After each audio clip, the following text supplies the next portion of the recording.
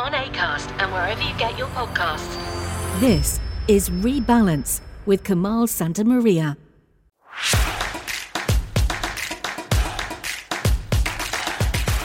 Kia ora everyone, welcome back to Rebalance. Thank you for downloading this edition of the podcast. And my apologies that there has not been an edition of the podcast for some time now. I've been pretty busy these past few months, not just with the balance, but if you've seen any of the posts in the last few months on my personal website, kamalsantamaria.com, you will see there's been plenty keeping me busy over there as well. Right now, though, all my focus, news-wise certainly, is on the Middle East. It's a region I called home for 16 and a half years, and, reported on so many wars, conflicts, the ongoing political situation, the history there, the conflict which has never been resolved.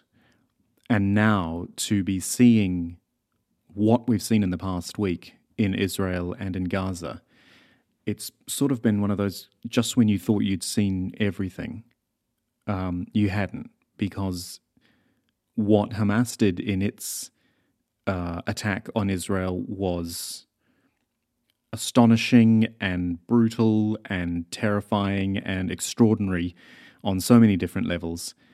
And now Israel's retaliation, the war machine which it has, quite frankly, is only getting bigger and bigger. And it's just this feeling that this is different this time, and it will be a longer, more protracted, more deadly war, which is saying something for the Middle East. So I've been putting out quite a bit of content at The Balance, particularly on the YouTube channel, to do with this war. And I've realized it actually worked quite well as a podcast as well. So that's what I'm going to bring you today, one of the recent vidcasts which I've done. They're around 15 minutes long, looking at a particular issue and really taking some time to look at a particular issue to do with this war. And in this vidcast, it was all about the terminology of war. I know from personal experience how much words matter, how much perspective matters, how much narratives matter, agendas, all these sorts of things which come into play in politics, in the media, in war situations, quite frankly. So that's what I've done, is really broken that down and particularly looked at this word, this very contentious word, terrorist, and the idea of terrorism. What is it? Who says who is a terrorist? Who decides who is a terrorist? How should the media be using the word? What happens when the politics and the editorial collide? All these sorts of things. So I hope you enjoy listening to it. I hope you learn something from it. And do subscribe to the YouTube channel as well, so you can see these things in video form. And you know the deal. Subscribe, like, post, reply, do everything social that you possibly can. All our social media channels at The Balance Feed, if you want to connect with us there. So, without further ado, the terminology of war. The Balance. Journalism without agenda. Hello again, everyone. Welcome to another Balance vidcast looking at the current situation in Israel and Gaza. Frankly, it is difficult choosing a particular topic to talk about at the moment because there is so much to talk about and it moves so quickly as well. So I've decided for today I will settle on something which is, as they say, in my wheelhouse, and that is to do with the terminology of war. In particular, the use of the word terrorist, because this has become a big thing. It's always been there. It's always been an issue. I think with what we've seen in the past week, particularly the actions of Hamas in Israel, that the use of the word terrorist has become a lot more high profile and in some places contentious as well. So I'm not going to get into that whole argument of one person's one person's terrorist is another person's freedom fighter, because I think that's it's a bit reductive, it's a bit simplistic. and too black and white, really, for what we're talking about here. I think the best way to break it down is to look at two different sides: the political use of the word and the editorial, that is, the media use of the word.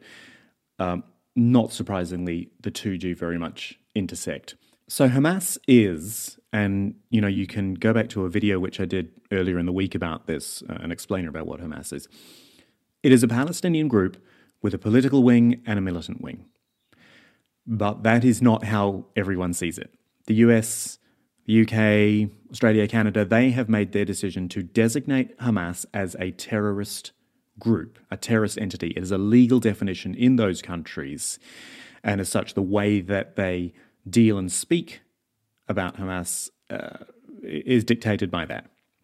Other countries, in fact, New Zealand, where I am, takes the view that, well, we consider the militant wing of Hamas to be a terrorist entity, but not the political wing. That was actually a decision taken back in 2010 by the then government. It was a national government, a right-wing conservative government. And it's, well, I was going to say interesting. It's actually not surprising at all to see, given that we are only a few days out from a general election here, that the current Prime Minister, the Labour Prime Minister, is now saying, maybe we should be revisiting that. I'm seeking some advice which will go to whatever the next government is, excuse me, about whether we should be reviewing that designation. As I say, some timing not at all surprising there, looking at what has happened in Israel in the last week. But I heard a view from actually the Green Party here, one of the minor parties in New Zealand, the co-leader James Shaw, who, and I think this actually breaks things down really, really well. He says this: both Hamas and the Israeli Defense Forces are targeting civilian populations. Those are acts of terrorism. They're crimes against humanity, and they need to stop. Benjamin Netanyahu, that is the Israeli Prime Minister, and the Israeli Defense Forces aren't Israel. That's not the Jewish population, just as Hamas is not Gaza or Palestinians. Well done, James Shaw. That is very succinct, I think, and that is the nuance, right? And I said this in that video earlier this week, but I want to expand on it a bit more. You can support the Palestinians in Gaza, particularly, but also the Palestinian cause to have its own country, its own state. You can support that without supporting Hamas or what Hamas has done in the past week. In fact, you can condemn Hamas for that, but you can still support the Palestinian cause. Equally, you can support Israel's right to defend itself and Israel's right to exist as it does, as a state. But you don't have to support the decisions of this current Israeli government or its army. You don't. It's not either or. You can be a whole lot more nuanced here. And I mean, I know social media is not the place for nuance, but some of the stuff out there, the attacks on people who show any amount of support for the Palestinians is quite extraordinary. What you have to watch, though, in times like this is what politicians are doing and saying. Well, okay, you have to watch what politicians are doing and saying all the time. But in times like this, when there is fear and when there is anger and outrage, let's be honest, it is a perfect time for politicians, for governments to push through things which would come under more scrutiny or more opposition in times of peace or in quieter times. I've got a specific example, but I do want to... let me just play you this. Remember this? This is 2001, after the 9/11 attacks. Have a look. Every nation in every region now has a decision to make. Either you are with us or you are with the terrorists.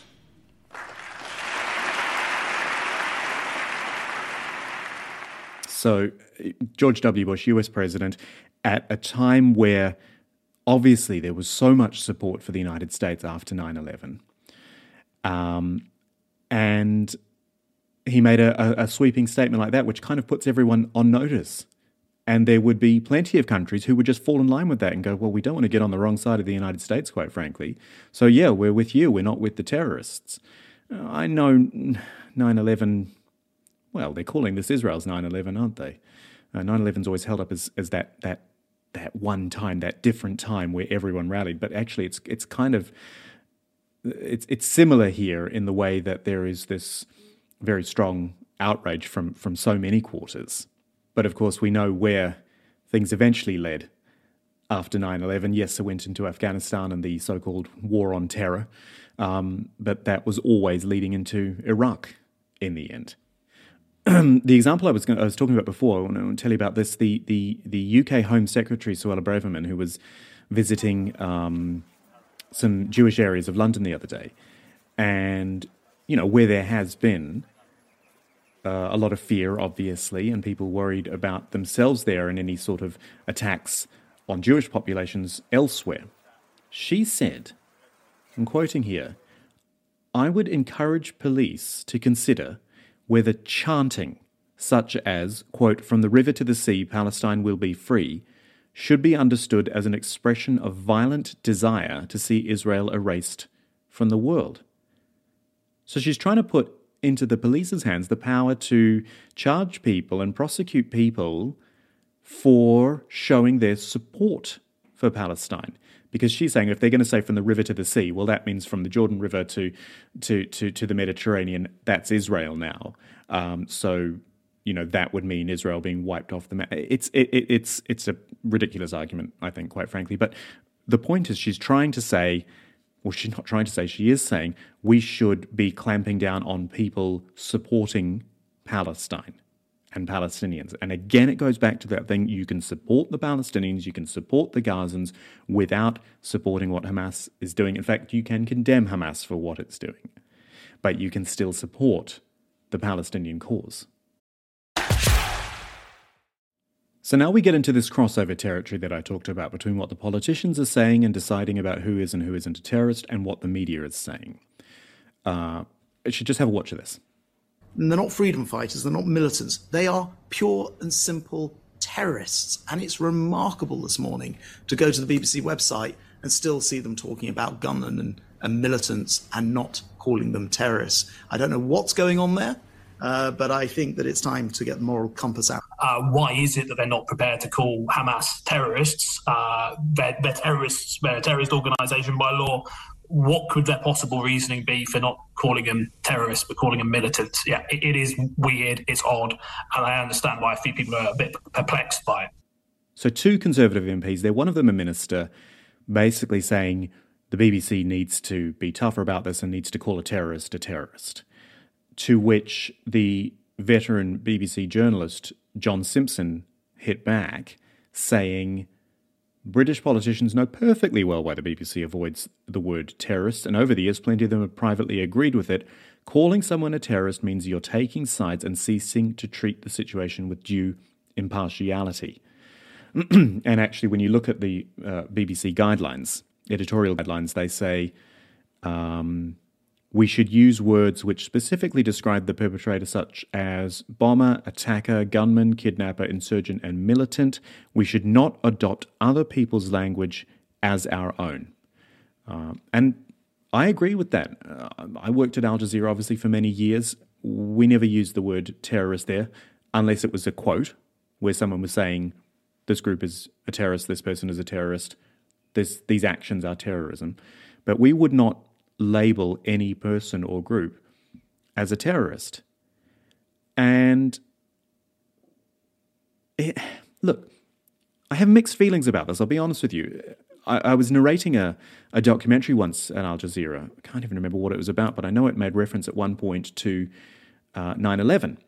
And the script said, the September 11 terrorist attacks. Now, I wasn't the producer, I was literally just the narrator, so I read the script that I was given.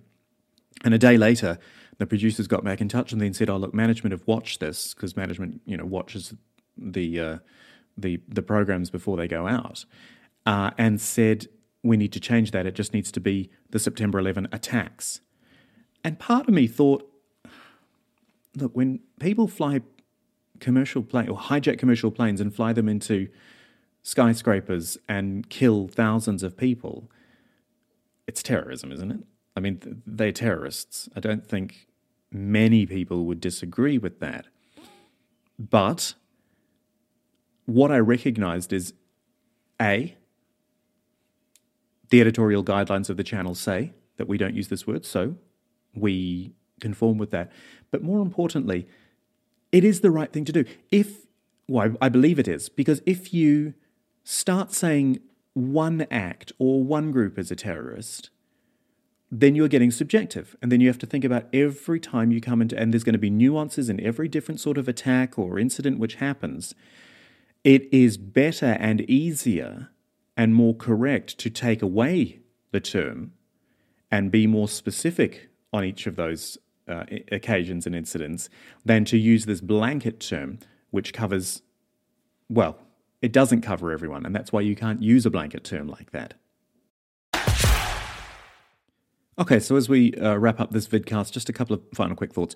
One, what Hamas specifically has done in Israel is horrific. There is this level of brutality about it which is incredibly shocking and different to anything we've seen before. It can't be condoned. It can't be excused.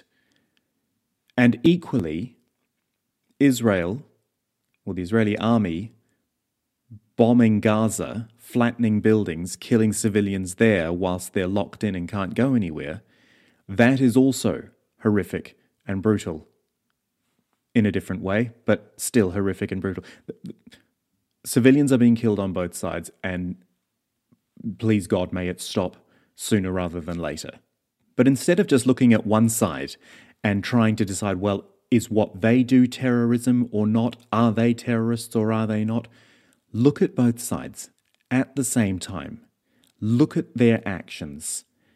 Now, there will be issues over proportionality, justification, David versus Goliath, however you want to look at it. There will be those issues, and that's for you to decide in your own head.